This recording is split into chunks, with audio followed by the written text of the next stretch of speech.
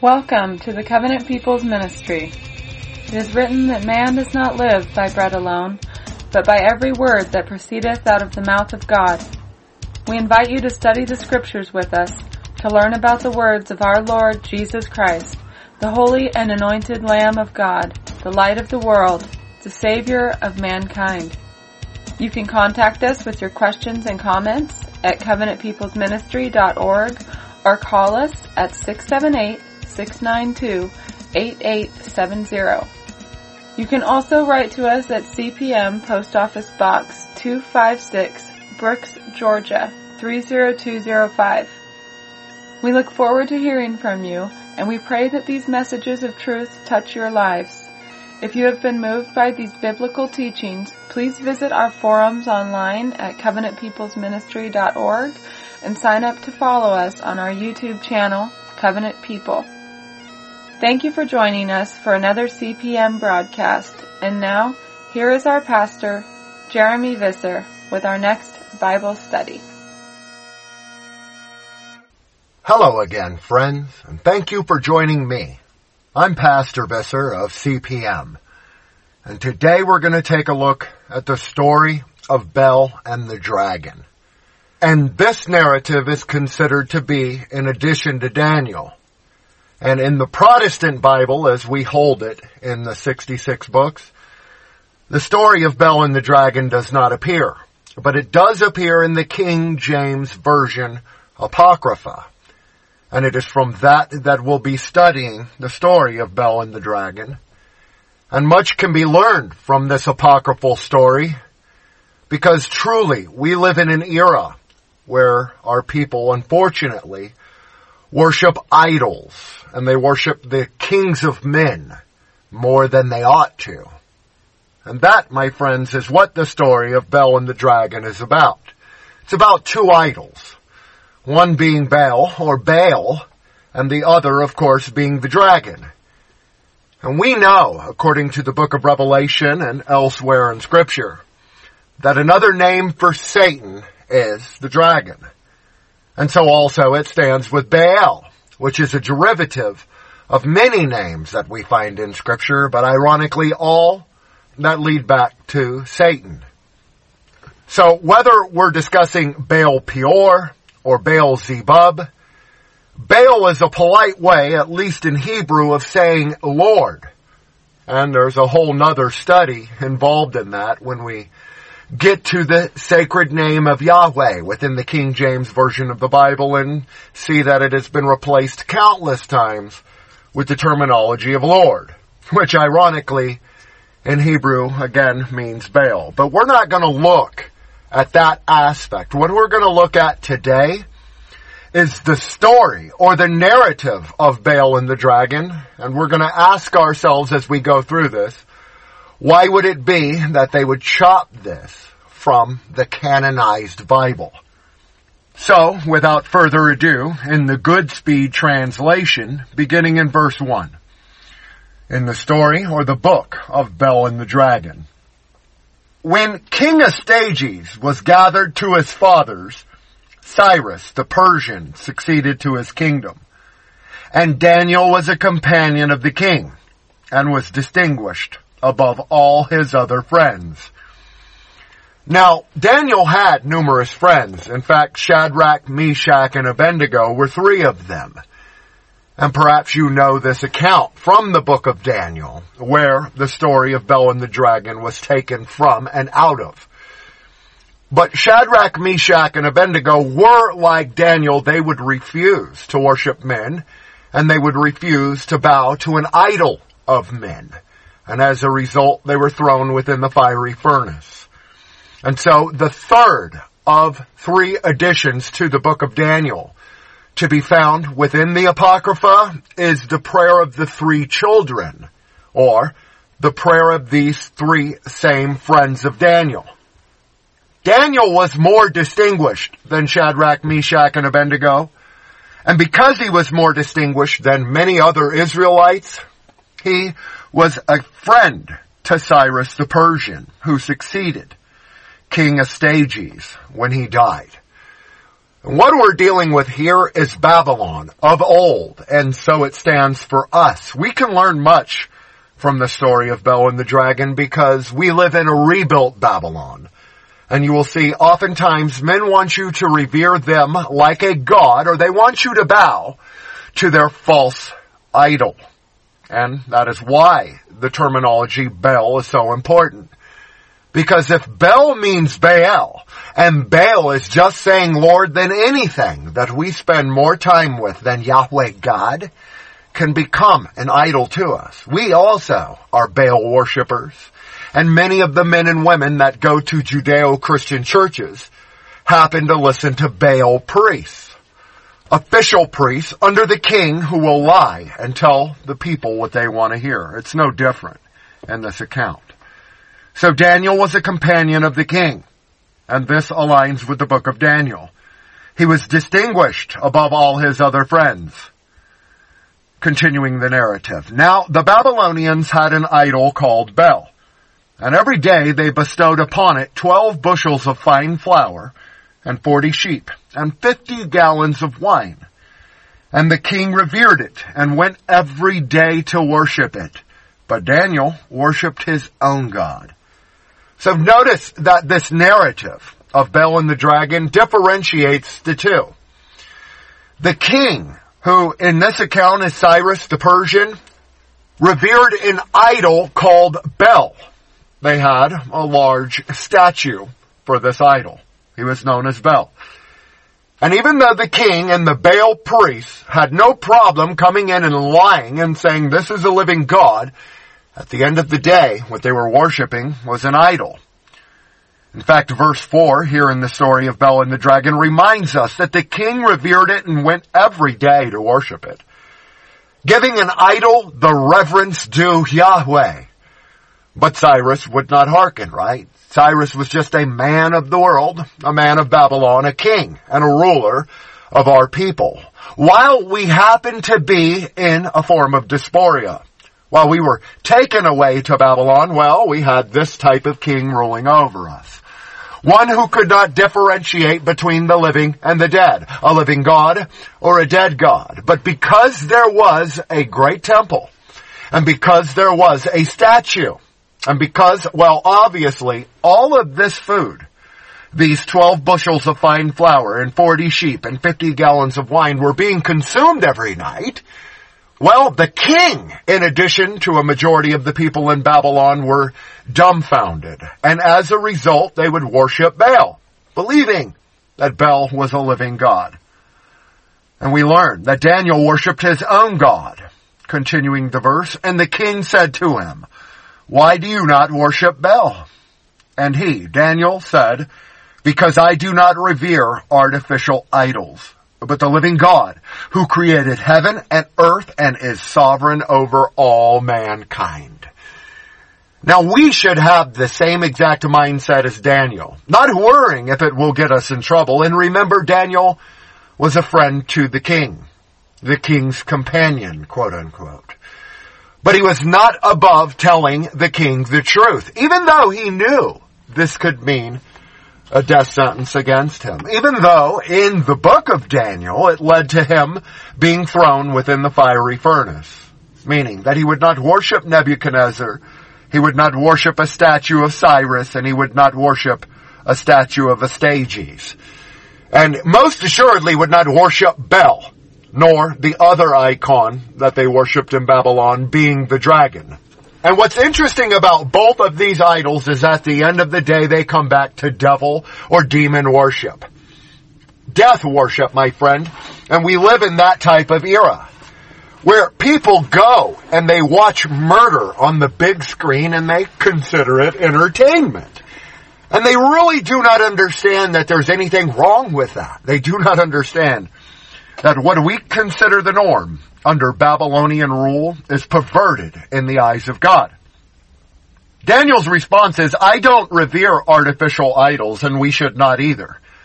And an idol is anything we spend more time with than Yahweh God. Could be a job, could be a car, could be our own family, even time. But if we do not put the living God who created heaven and earth And the same Yahweh who is sovereign over all mankind, if we don't put him first, then we by default are worshiping Baal.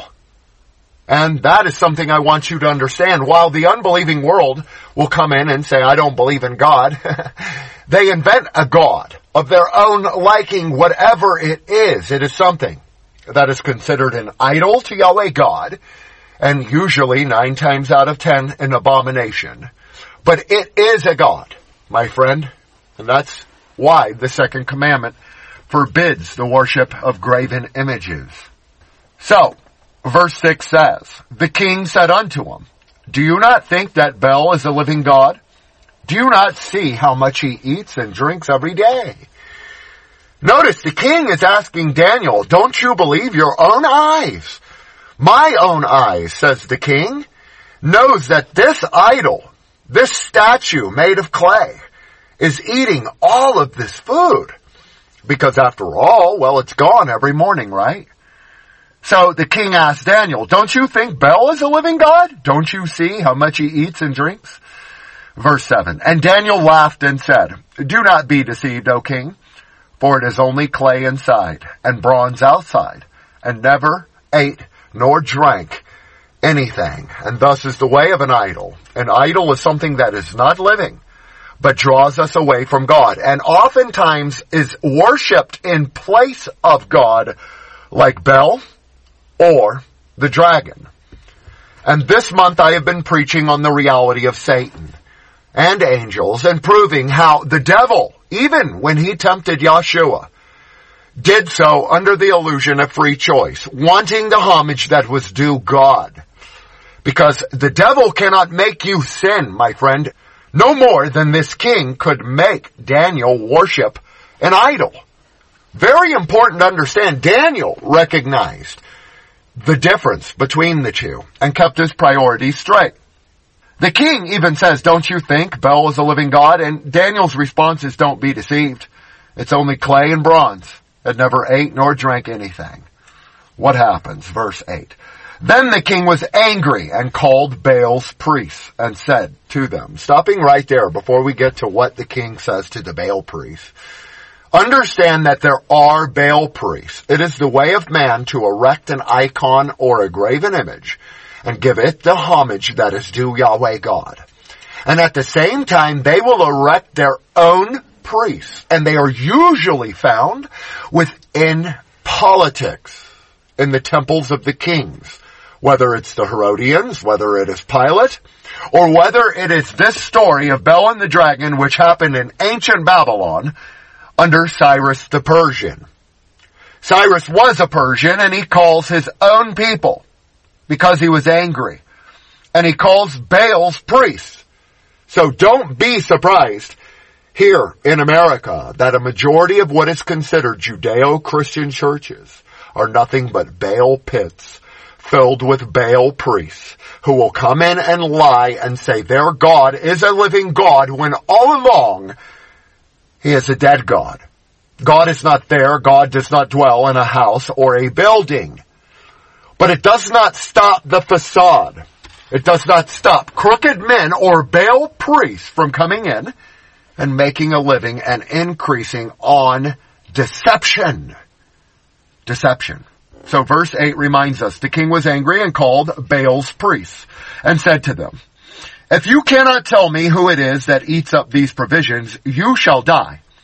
But if you can show me that Baal eats them, Daniel shall die, because he has uttered blasphemy against Baal. So notice that the king believed Baal was a living God. He believed what he saw with his eyes because, for all intents and purposes, he was a natural man. Daniel was a spiritual man, and Daniel understood that graven images are forbidden. That the first commandment is that we should love Yahweh God with all our heart, all our mind, and all our soul. And because the king was angry, and because he was standing before Baal's priest, he said Daniel will die because he has uttered a blasphemy against Baal. Meaning, the king wants an answer. Who is eating these provisions? Because this man, my friend Daniel, is telling me that this is nothing but an idol. That you guys are tricking me and engaging within deceit. And verse 9 continues.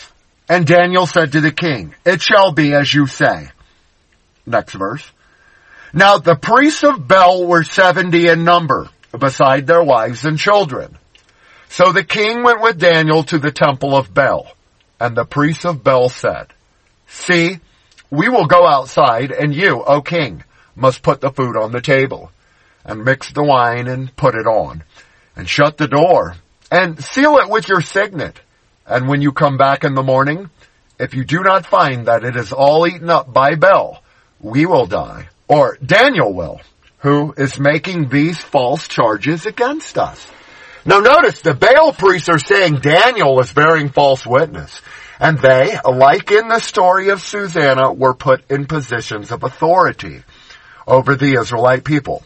Not by God, per se, but by the king of Babylon. Or, we could just say, the king of confusion. And in Babylon, Daniel is being called a false witness by the Baal priests. And, for sake of argument, in the mind of the king, who regards not God nor man, the Baal priest's charge probably carried more water than Daniel's. Because, after all, this is 70 against 1, right? 70 against 1. And they say, "Well, we want you, King Cyrus, to go in there, put the offering in there, and seal the door with a signet. And we guarantee you that when you come back in the morning, all the food will be gone." How much? Well, we already covered that. Every day they bestowed upon Bel 12 bushels of fine flour, 40 sheep, and 50 gallons of wine. Quite an offering, right? Yahweh God requires nothing compared to that, but a fraction, more so obedience, and that's what Daniel was doing. But they already knew they were engaging in trickery, and even though they knew that they were setting the king up, they said Daniel was bearing false witness, meaning Daniel would, by sake of argument for this narrative, at this point, appear to be in hot water. The Baal priests say Daniel will be put to death because he's making these false charges against us. Verse 13, "For they scorned him because they had made a secret entrance under the table, and through it they used to go in regularly and devour the offerings." So, the Baal priests' modus operandi is to fool the people into thinking that their icon or their idol or their statue is a living God. And all the while, they themselves, all 70 Baal priests, their wives and their children, were profiting on that. Now, does it make sense as to why Judeo-Christianity hides behind their Baal priests? It is profitable for them, even though they know at the end of the day it leads you back to worshiping Baal. This text confirms it. They scorned Daniel. And the reason they said to the king, put food on the table, mix the wine, and shut the door, and put your own signet on it, was because they had made a secret entrance under the table to get within the temple and to devour the offerings, meaning that they were living high upon the hog, my friends. But it did not stop them from saying Daniel was lying when they knew that they were lying. Very important to understand. Because oftentimes, under a corrupt government, you will find yourself in the same situation. They'll come in and say, you're immoral, you're bearing false witness, when you tell them the truth. The truth that is codified within our living word and or these apocryphal books, like we're covering today, the story of Bel and the dragon. What else? Well, verse 14. "So it happened that when they had gone, the king put the food for Bel on the table. Then Daniel ordered his servants to bring ashes, and they scattered them over the whole temple, in the presence of the king alone.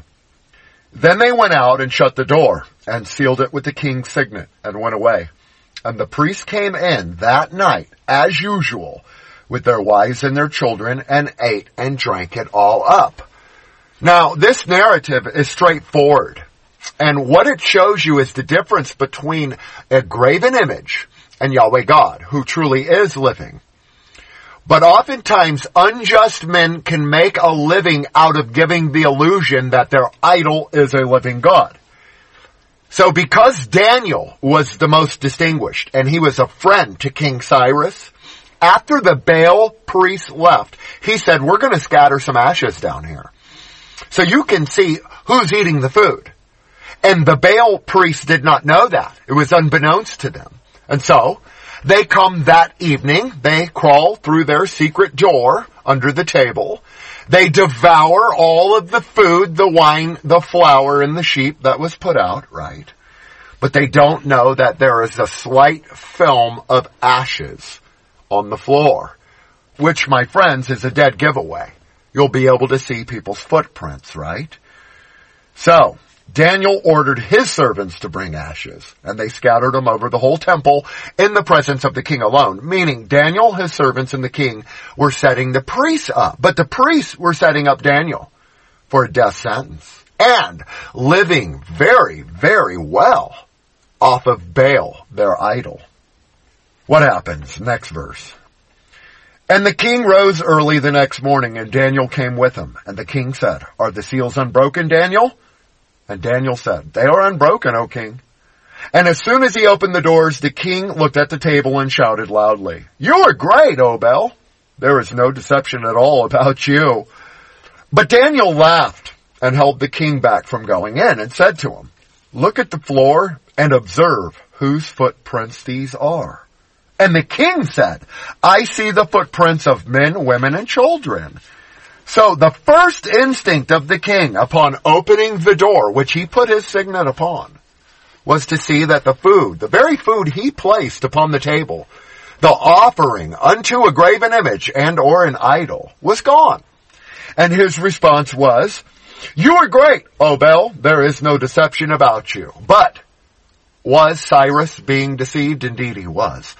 By his own Baal priests, because the priests were accustomed to trickery, deception. And you need to understand that, my friend. There is no new thing under the sun. This still goes on in America and Europe today. They have a vested interest in their idol and securing that idol, because at the end of the day, literally, in the case of the story of Bel and the dragon, it profits them. They take and live off the sacrifices that are made unto their dead God. So the king said, I see the footprints of men, women, and children, not the footprints of a huge Bel statue. Right? Verse 21. Then the king was enraged, and he seized the priests and their wives and the children, and they showed him the secret doors, by which they got in and devoured what was on the table. So the king killed them, and he turned Bel over to Daniel, and he destroyed it and his temple. Who? Daniel. Daniel destroyed the temple of Baal, and because Daniel had common sense, something that the Baal priest did not, he was able to vindicate himself. Yahweh vindicated Daniel. But the king was enraged. He was upset because he realized he had been fooled. And this is a natural emotion, my friend. We should be upset when we realize those around us, even with good intentions, are misleading us, especially when it leads back to the worship of an idol, which can enrage Yahweh God against us. But rather, the king was enraged, and he seized the priests, their wives, and their children, and he killed all the priests. And not only that, he delivered Baal and the temple to Daniel, and Daniel was so renowned and so righteous. What did he do? He destroyed the statue of Baal, and he razed or destroyed the temple. So Daniel overcame Satan, Baal, an icon of men. Daniel overcame his particular world order. And Daniel was unlike a majority of us, perhaps Nicodemus, but unlike us, Daniel was able to actually walk the thin line between men's politics and serving Yahweh God. And the text, even the book of Daniel, but the story of Susanna, the prayer of the three children, and the history of Bel and the dragon confirm why Daniel remained steadfast, and because he put all his faith and cast all his fears on Yahweh God, Yahweh God would time and time again deliver Daniel. Thank you for listening to the Covenant People's Ministry broadcast. If you have enjoyed hearing the message of the gospel and would like to be a part of our fellowship, be sure to write to us at CPM Post Office Box 256, Brooks, Georgia 30205. You can also visit us on the web at covenantpeoplesministry.org, where you will find direct access to our extensive selection of audio sermons. You can also listen to Pastor Visser by Godcast on your mobile audio devices. Our sermons and videos are made possible by your tithes and offerings. If you wish to support this ministry, please make your checks or money orders payable to Covenant People's Ministry, or use the donate button on our website to use PayPal. Remember that Jesus Christ is our all, so we hope that you will allow Him to lead your life. We urge you to be a living example of Christian faith and apply His words to your lives. It has been a pleasure to have you with us, and now we will return to Pastor Visser's Bible study message.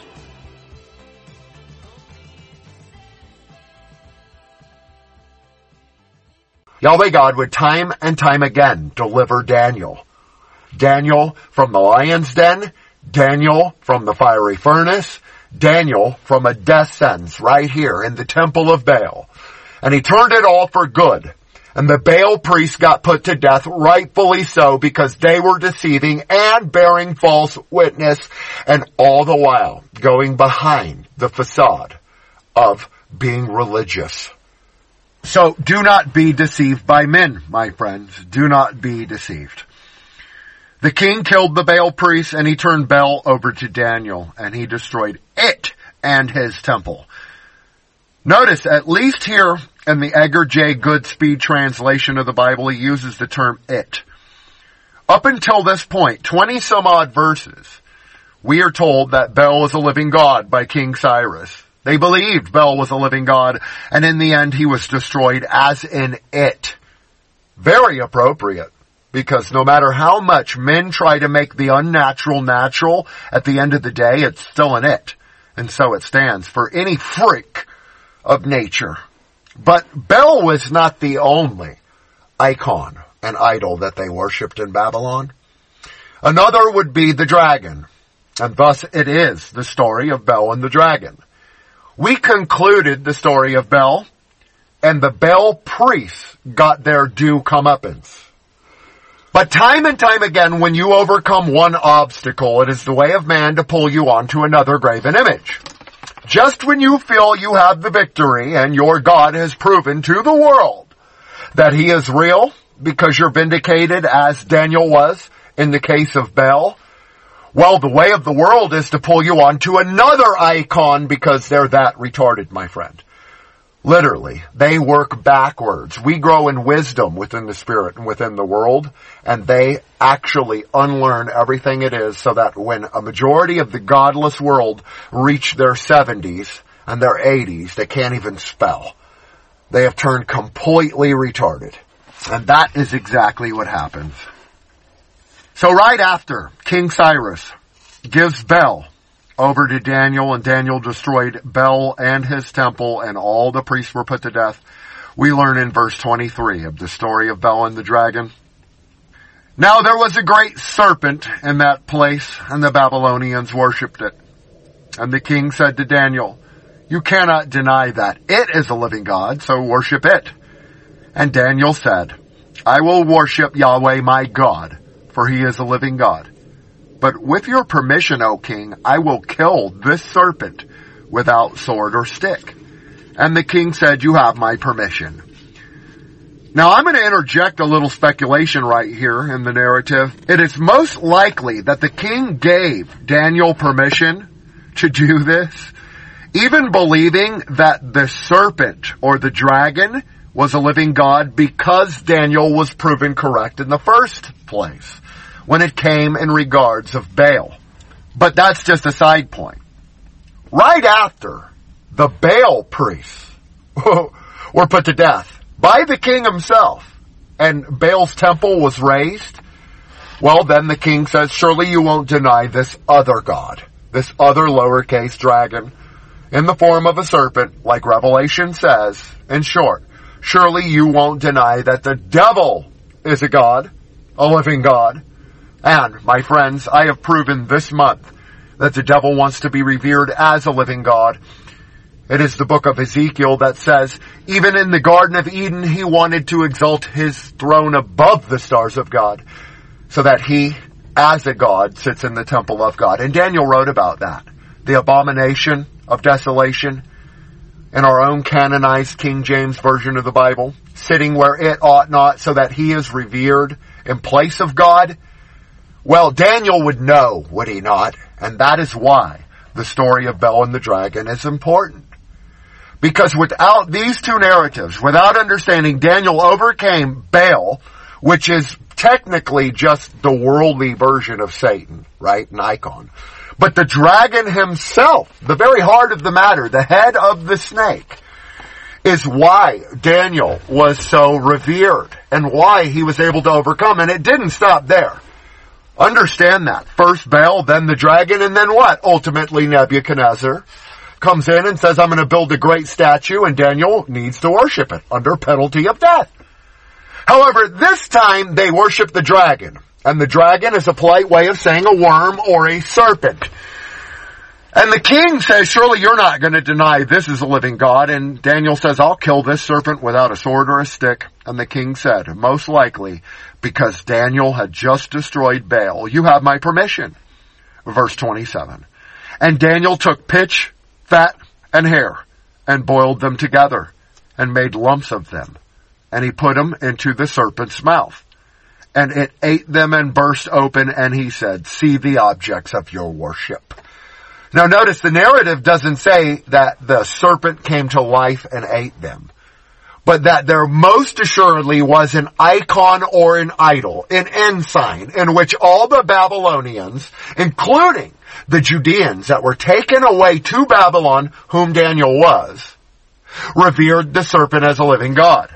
But it was just a statue. And so Daniel took pitch, fat, hair, boiled them together, made lumps, and he put them in the serpent's mouth, and it burst open. Why? Because it was an idol. It was made out of the same exact thing that Bel was. What was Bel? Well, Daniel told him what Bel was, at least comprised of. He said, do not be deceived, O king. In verse 7, it is only clay inside and bronze outside, and never ate or drank anything. Thus they have a statue of the serpent, and to this day, our enemy still worship the serpent in one degree or another. Oftentimes it's open. It's the dragon incarnate. It's Lucifer, Satan himself. And other times it's a literal dragon, or it could just be a snake, as you see in the Middle East. But if you boil anything and apply heat to clay that is already kilned, it's going to what? It's going to burst. And Daniel did that. He proved by taking pitch, fat, and hair and boiling them together, making lumps, and putting it within the serpent's mouth, or the statue's mouth, that it burst open. And then he says, see the objects of your worship? Verse 28. When the Babylonians heard it, they were very indignant and made a conspiracy against the king, saying, the king has become a Judean. He has overturned Baal and killed the serpent and slaughtered the priests. So there is a great victory over the Babylonians, and the Babylonians, at least the Baal priests, come in and they gave the illusion that they were worshiping a living God. And most likely said all gods are one. But Daniel overcame because he was a friend of King Cyrus. And therefore the people of Babylon, the enemy themselves, started groaning against their Babylonian king. And they started saying, well, the king has become likened unto a Judean. He's overturned Baal, he's killed the serpent, and he's slaughtered the priests. All of those were righteous acts, at least in the eyes of God.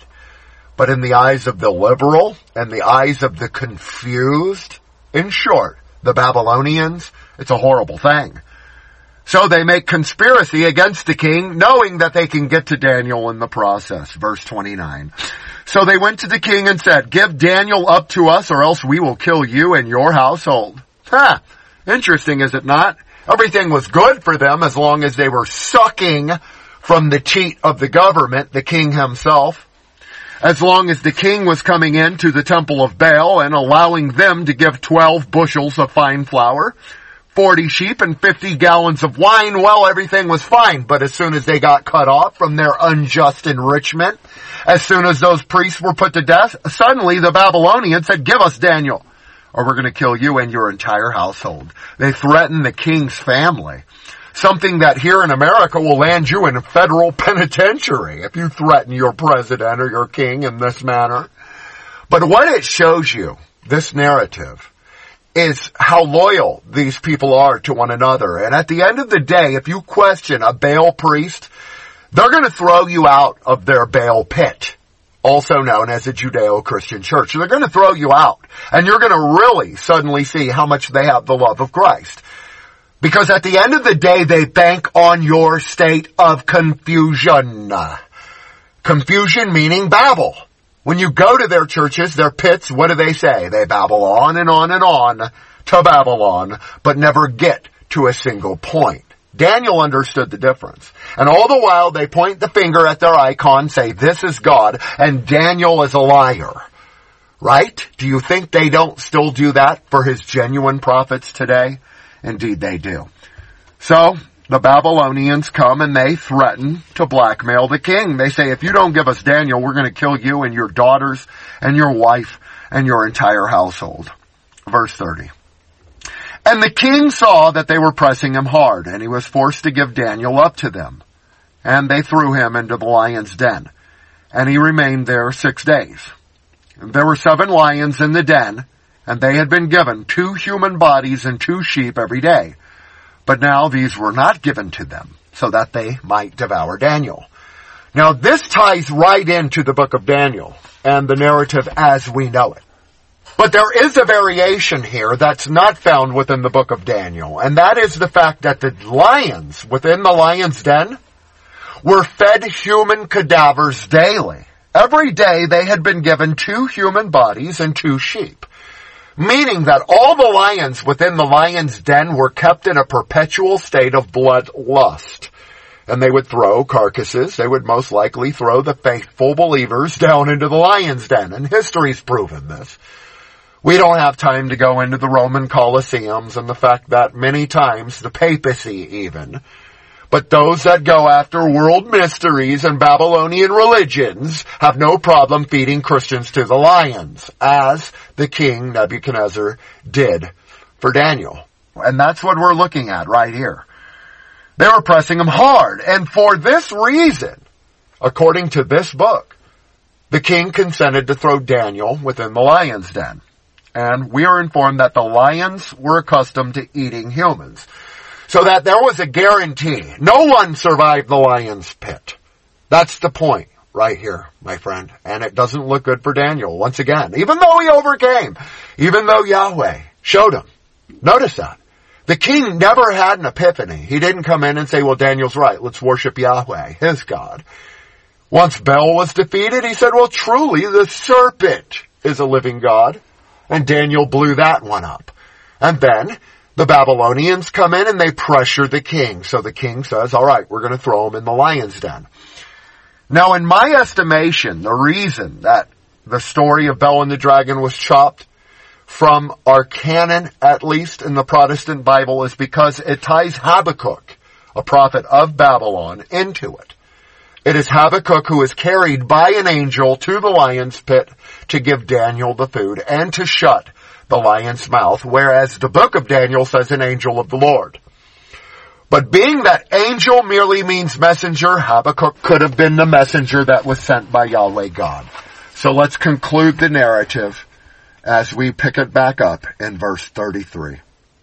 Now the prophet Habakkuk was in Judea, and he had cooked a stew and crumbled bread into a bowl, and was going into the field to carry it to the reapers, when the angel of the Lord said to Habakkuk, carry the dinner that you have to Babylon, to Daniel in the lion's den. Stopping right there. Habakkuk, in line with our minor prophets, was in Judea. However, he was cooking a meal, and he was going to go out to the reapers, those that were harvesting within the field. And an angel of the Lord comes to the minor prophet Habakkuk and says, carry the dinner you have all the way to Babylon. Quite a distance, right?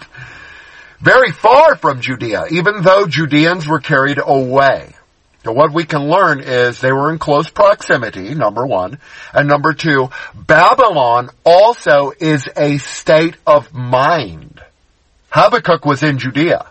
Daniel should have been in Judea, thus Babylon could have been in Judea. It was the reign of who? Cyrus the Persian. Having a non-covenant person rule over us is going away to Babylon. And it can be in the land of Judea. What happens? Verse 35 says, Habakkuk said, Sir, I've never seen Babylon, and I do not know the den.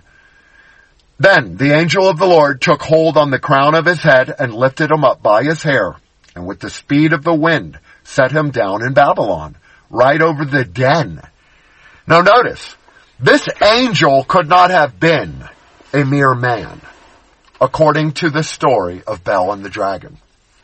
And in that I mean, Habakkuk's reply to the angel is, I've never seen Babylon. I don't know where it is, de facto, where Babylon is. And instantly he was taken up and carried. So this angel likely had wings. And thus the book of Daniel confirms that angels have wings. Now that's a study for another day. But the angel of the Lord took hold on the crown of his head, lifted him up by his hair, and with the speed of the wind sent him down in Babylon. Instantly, something a man cannot do. What happens? Habakkuk shouted, Daniel, Daniel, take the dinner which God has sent you. And Daniel, or Daniel, said, You have remembered me, O God, and have not forsaken those who love you. Then Daniel arose and ate, and the angel of God immediately put Habakkuk back into his own place again. From Babylon to Judea, it was Habakkuk, the minor prophet, that was chosen and taken and set over the very lion's den to give Daniel the food. Now remember, Daniel was thrown in the lion's den. And for all intents and purposes, he was meant to be eaten by the lions, but he was put in there how long? Well, the narrative says 6 days they threw him into the lion's den. That's verse 31 in the history of Bel and the dragon. So, naturally, because Daniel was not eaten by the lions, as the book of Daniel says, he was hungered. And Habakkuk was carried by an angel of the Lord, and Habakkuk gave him food. And Daniel's response is much in the same manner as the prayer of the 3 children. Give glory to Yahweh God in all things. He says, You have remembered me, O Yahweh, and have not forsaken those who love you. And that is the point. Yahweh God will not forsake those that love him. So do not turn from Yahweh God. Daniel did not, and to him it was accounted as righteousness. Now what would have happened if Daniel would have said, fine, we're going to make a little compromise here, and we're going to allow Bel to be considered a living God when he is not? Do you think Yahweh God would have protected him?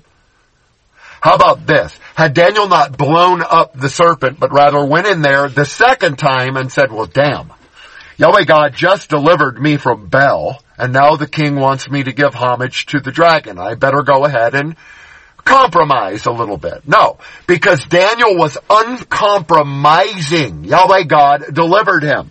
Yahweh God not only delivered from the lions, which was a form of capital punishment in Babylon, but fed and cared for Daniel, sent him a minister in the form of Habakkuk, companionship, fellowship, and the word, but also food, just as Joshua said, consider the sparrows. Daniel cast all his cares on Yahweh God, and he was rewarded according to this narrative. Verse 38 says, You have remembered me, O God, Daniel speaking, and not forsaken those who love you. Then Daniel arose and ate, and the angel of God immediately put Habakkuk back into his own place again. On the 7th day the king came to mourn for Daniel, and he came to the den and looked in, and there sat Daniel.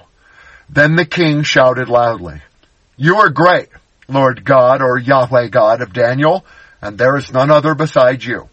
And he lifted him out, and the men who had tried to bring about his destruction, he threw into the den, and they were instantly devoured before his eyes. Who?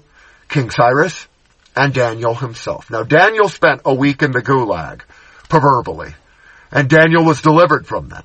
And in the end, just like in the case of Job, Susanna, and Shadrach, Meshach, and Abednego, he was justified. He was delivered. But it required on the part of Daniel faith. And on the seventh day, the king even came to mourn for Daniel. Now, in my opinion, that is why they chopped this out of the book of Daniel, because it proves our perseverance and our obedience can overcome any idol. And it also proves that oftentimes the kings of men have the drab habit of worshiping idols and expecting everyone else around them to do so, even under penalty of death. But Daniel was victorious. Daniel teaches God does not forsake those that love him. Daniel didn't love Baal. Daniel didn't love the dragon. And even while he was in that pit of lions, he never turned and cursed God, which is the story of Job, and also the story of the Song of the Three Children, also known as the Prayer of the Three Children, which is the third and final addition to the book of Daniel to be found within the King James Apocrypha. And we'll be covering it most likely in two parts very shortly. But when Shadrach, Meshach, and Abednego were thrown within that fiery furnace, according to the Apocrypha, they would say, "Sing praise to him and greatly exalt him forever." Thank him for the fire, the heat, the cold, the warmth, the dews, the snows, the nights, the days, light, darkness, ice, cold, frost, snows, lightnings, and clouds. Sing praise to him and greatly exalt him forever. So Daniel and his companions were righteous under an unrighteous and a corrupt government. And notice, just like the New Testament teaches us, they had no obligation under a corrupt government. Daniel went along to get along, but never violated the law of God. He would even say to the king, "Be it according to your will," consenting unto the king of his time, because he had faith enough to know that Yahweh God, the God of the Israelites, our Father, brothers and sisters, would deliver him. And so it stands for each and every one of us. I pray that this study into the Apocrypha, like the one before it in the study of Susanna, will edify your Christian walk and perhaps teach you a few things. If you take anything from the story of Bel and the dragon, it is this: do not bow to the devil, ever. Jesus Christ did not do it, and no matter what form he's in, whether it's a lowercase Lord or Bel, or the dragon himself de facto, do not bow to him. And if you do not bow to man's graven image, Yahweh God will reward you amply. And thus is the story of Bel and the dragon. There's no sin in being friends with world rulers, a police officer or a mayor, as a friend. The sin commences when we allow them to turn our hearts unto serving another god. And that is the main theme of the book of Bel and the dragon. While the king of Babylon worshipped both, Daniel worshipped only Yahweh God. And because Daniel had the faith, like Susanna did, to cast all his faith into Yahweh God, knowing that in the end he would be justified, in the end he was justified. And that is what we can learn from. No matter what happens in life, my friends, if the whole world turns against you, never turn against your God and never bow to a graven image. And therefore, I'd like to say once again, this is Pastor Visser from Brooks, Georgia, wanting to thank the few men and women that have sent support to this ministry. Your donations and support is greatly appreciated and so desperately needed. So I do thank the few of you who have supported this ministry, enabling us to truly reach the lost sheep of the house of Israel. Until next time, this is Pastor Visser from Covenant People's Ministry and Outreach, located in beautiful downtown Brooks, Georgia, wishing you and yours great studies. War for Christ. Amen. Covenant People's Ministry. Thank you for listening to this message. We hope that you have enjoyed studying with us. Remember the words that Christ has given. that wherever 2 or 3 are gathered in my name, there I am in the midst of them. We hope that you will gather together with us at the online ministry's website, which is covenantpeoplesministry.org, and share your Christian testimonies, or ask questions and enjoy biblical fellowship.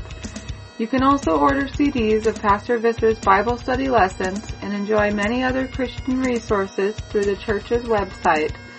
If you would like to write to us, send your comments and queries to Covenant People's Ministry, Post Office Box 256, Brooks, Georgia 30205, or reach us by telephone at 678-692-8870. We thank you for your prayers and offerings, and we pray that all of you have been touched by these messages and continue to share the words of the gospel with your friends and family. Thanks again, and may the love of Christ abide in you and yours forever and ever. Amen.